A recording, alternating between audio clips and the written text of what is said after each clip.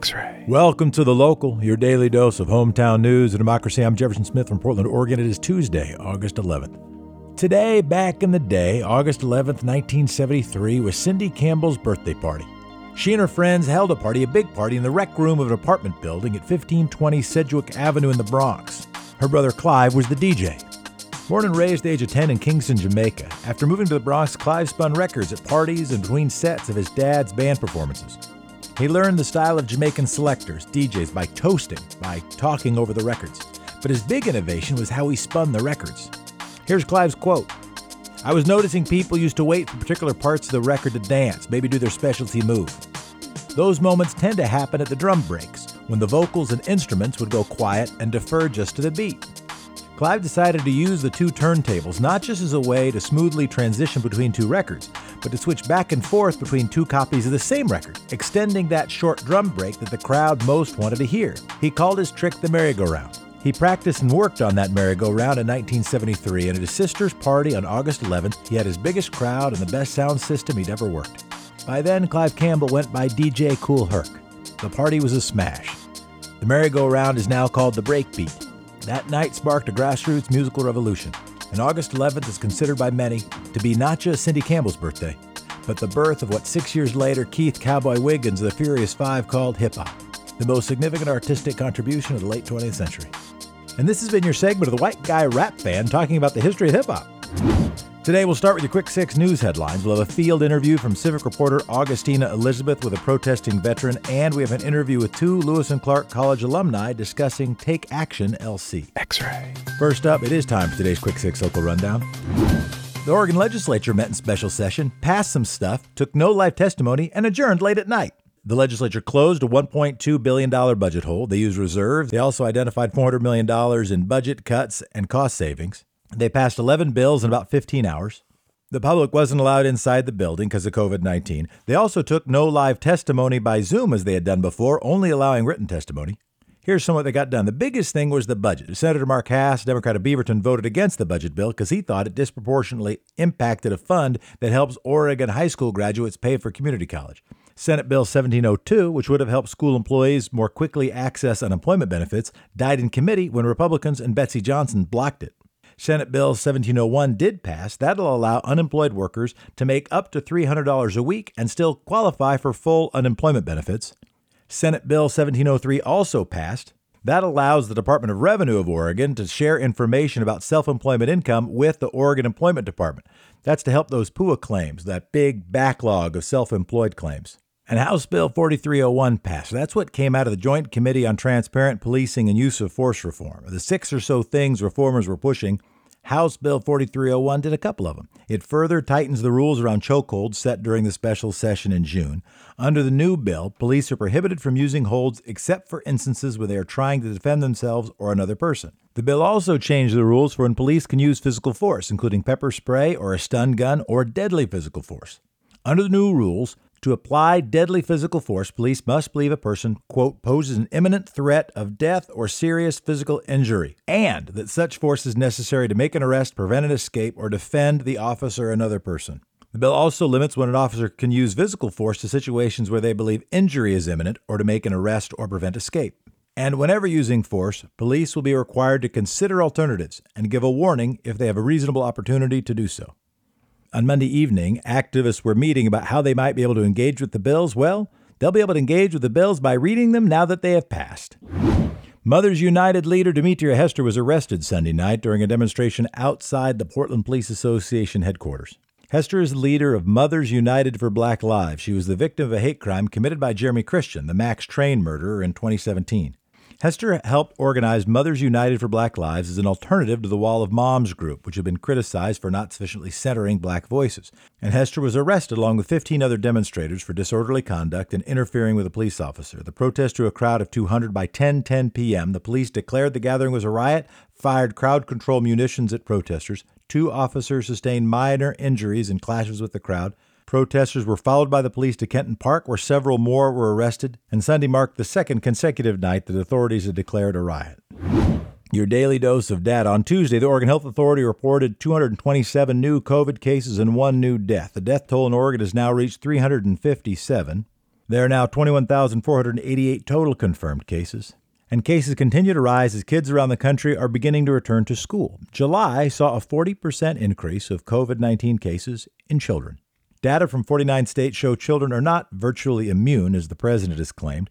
97,078 new cases in children were reported from July 16th to July 30th. That's just a couple weeks. Here in Oregon, the fastest rate of infection in any age range occurred in children under 10. Mortality for children is low, representing only 0.06% of the total fatalities in the country and 0.03% of infected children. That said, it is unclear what other long-term effects may result from COVID-19 infection. It is not at all clear that it is a free lunch. Grant and Harney counties are having their first judicial election in 23 years.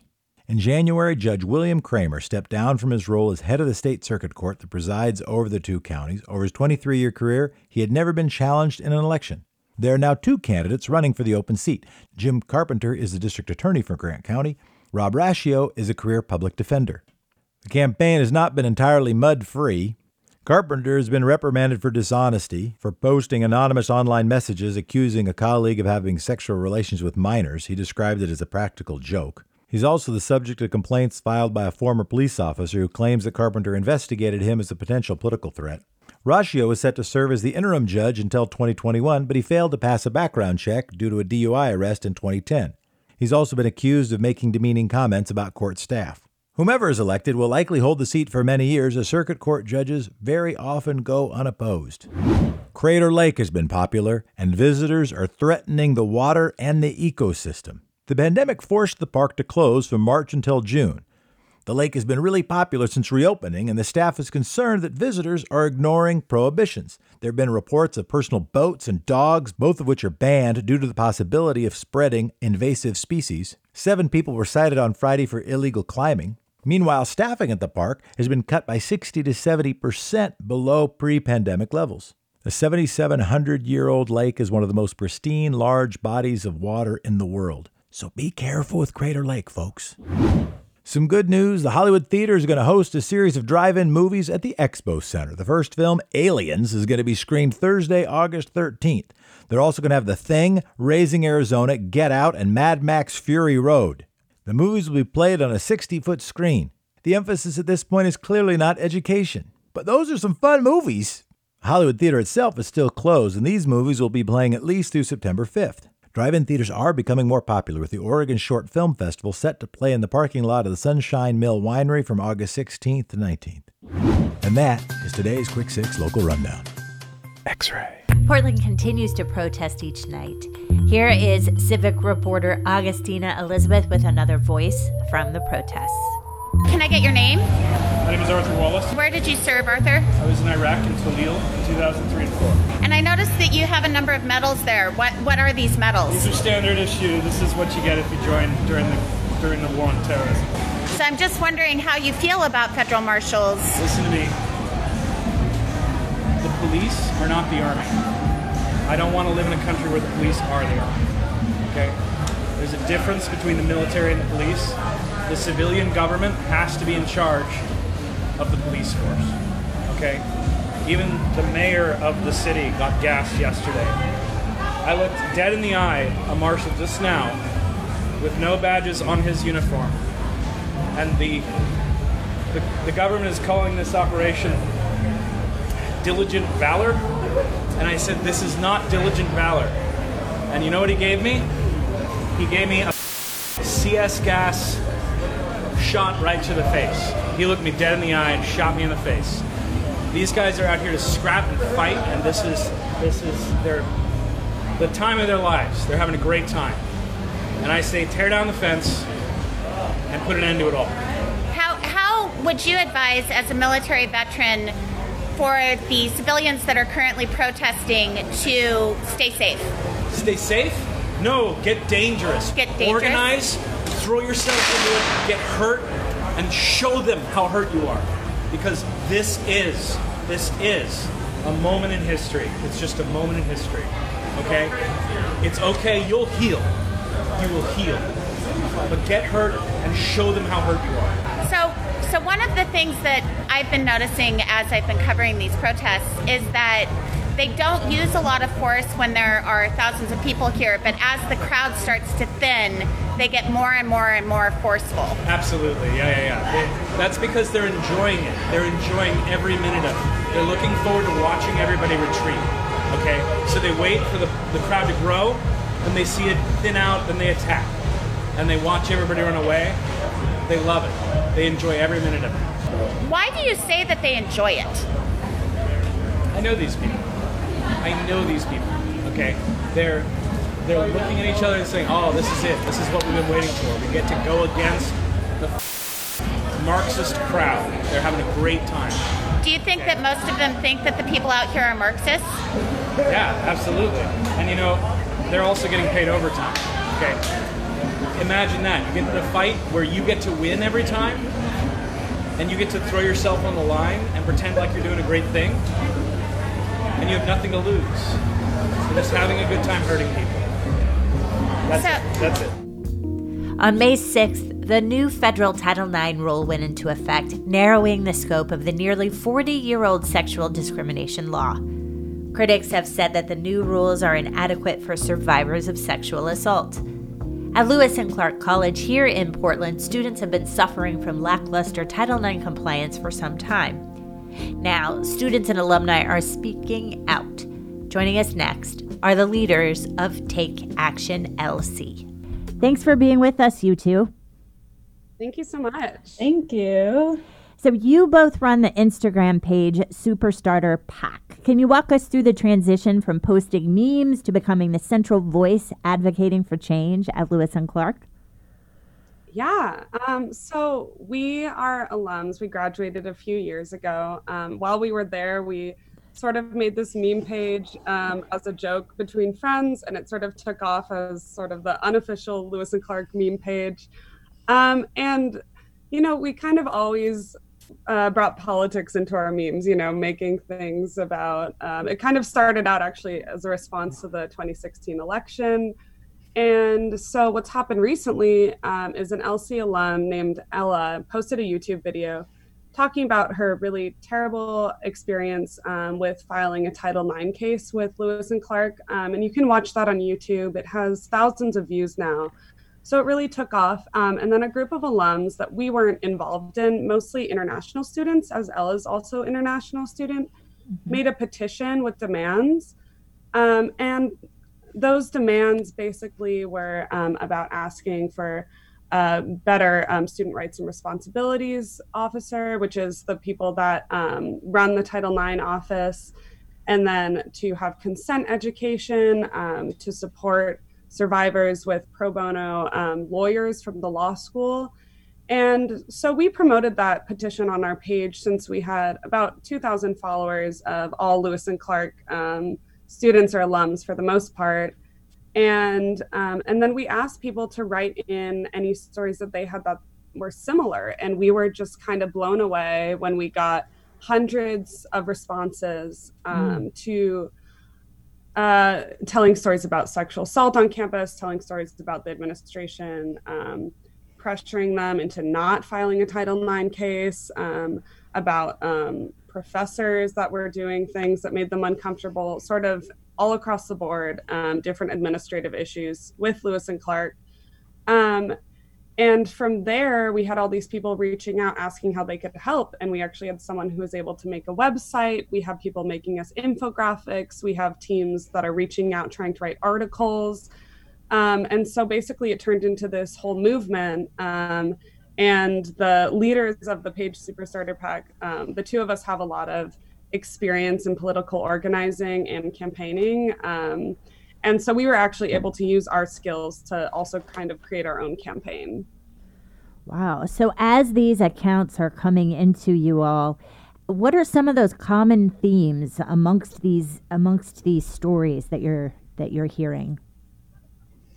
Yeah, I think the general theme is negligence on the part of the administration. So the campus living office, which is in charge of dorm life and the RAs, and then the student rights and responsibilities department, which is in charge of Title IX cases, student complaints, student policy violations, and ideally should be providing the students with resources for all of these issues.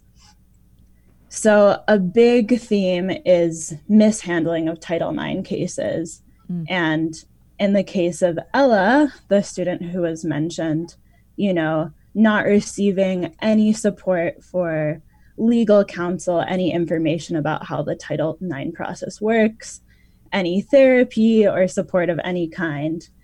And in the cases of other students who reported their assault or harassment without wanting to pursue any legal action, there was still no kind of follow-up therapy, any kind of support.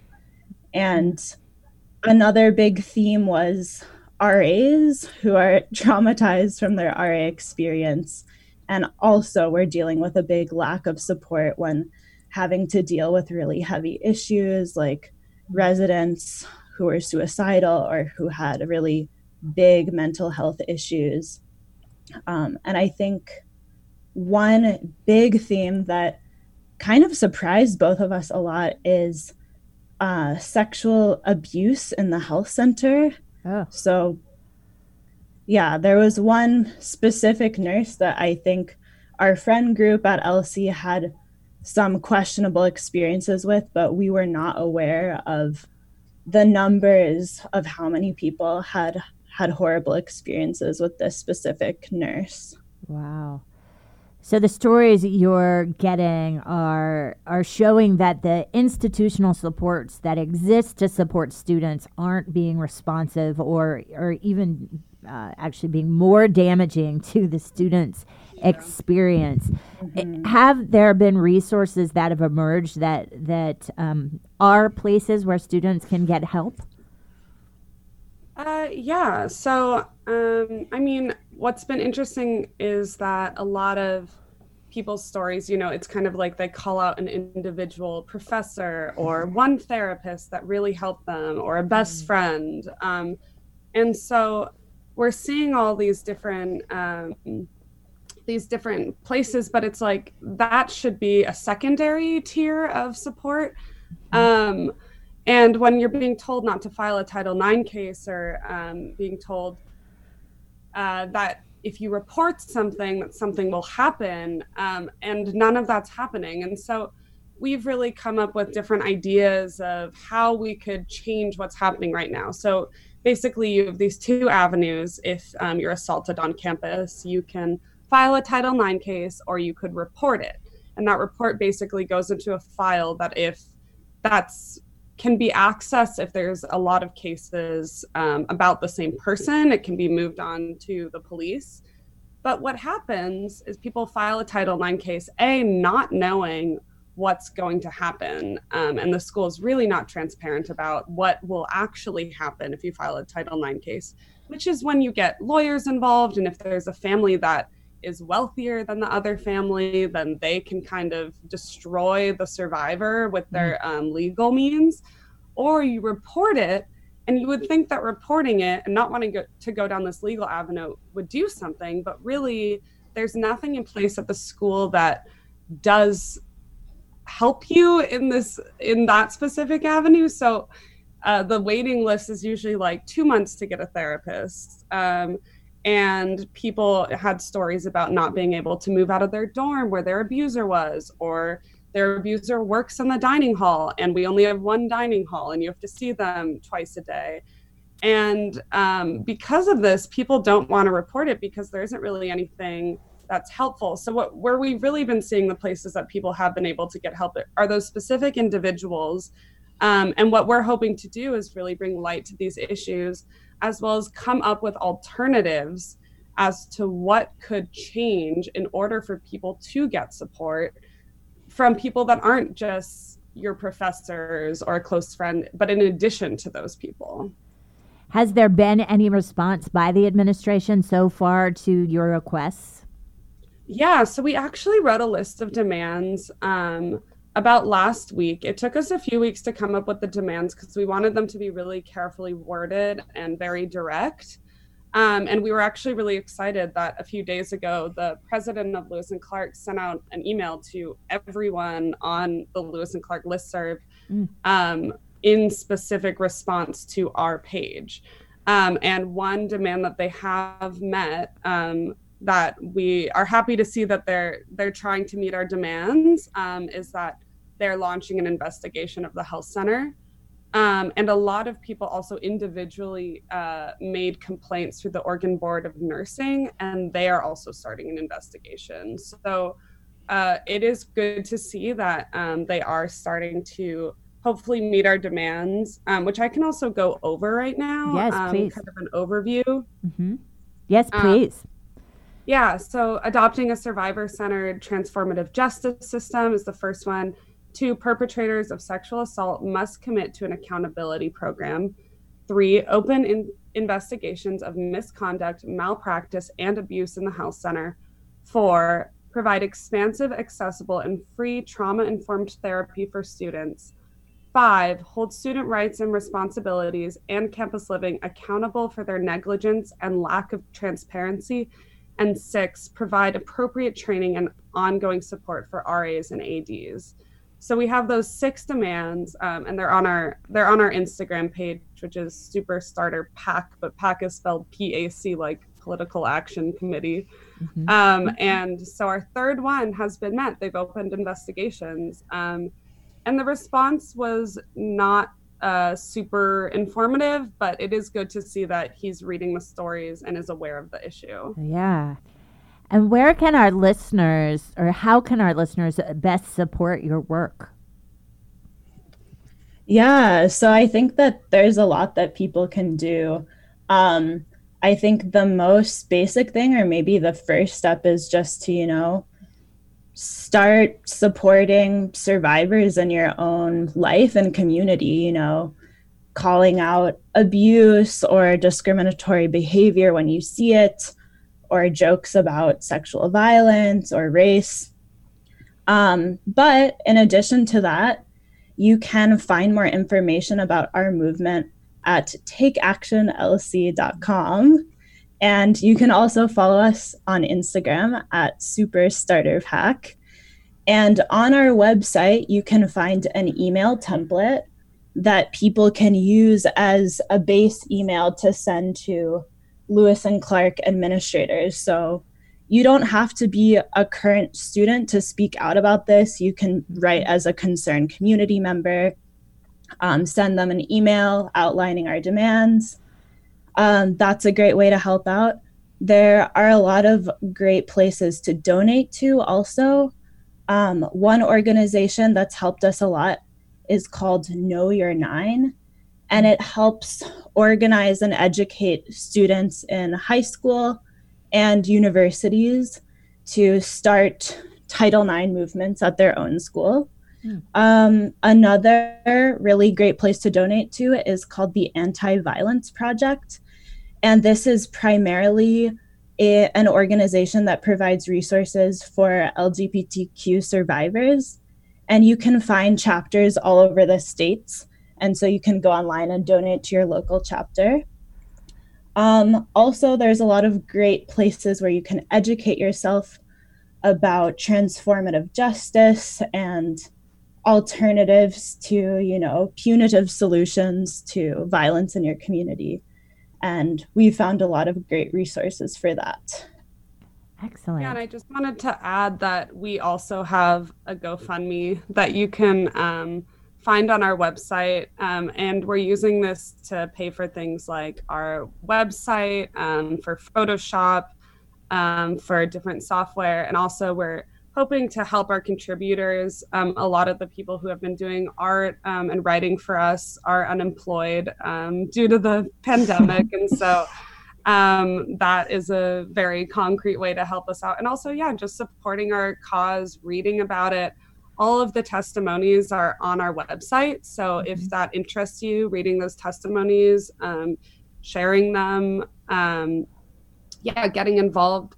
Another thing is, if you want to find other pages like this one, you can type in survivors on Instagram, and you will find hundreds of pages from different schools where they're doing really similar work. And it was actually funny because, well, funny in kind of a sad way, but we started this movement without realizing how many other pages had actually been doing very similar work, kind of breaking the silence. And so there's a lot of places to read. I think just educate yourself. If you're not a college student or you didn't go to college, a lot of this does have to happen on college campuses, but you can also learn about it by reading or speaking to other people that were survivors from college campuses. And just trying to get involved and get educated is really important right now. And can listeners find your GoFundMe on your website? Yeah, it's on our website. There's a tab that says donate, and that'll link you to our GoFundMe. Excellent. Thank you two so much for bringing this to our attention and helping everyone know how to take action around this need that you've identified. Thank you so much for having us. Yeah, thanks for having us. Thanks to Augustina Elizabeth and Lewis and Clark alumni for joining The Local, and thank you for listening to The Local, your hometown, in about 30 minutes. Thanks for subscribing and giving a 19-star review, or just 5. 5 is fine. And thank you, democracy. Talk to you tomorrow. X-Ray.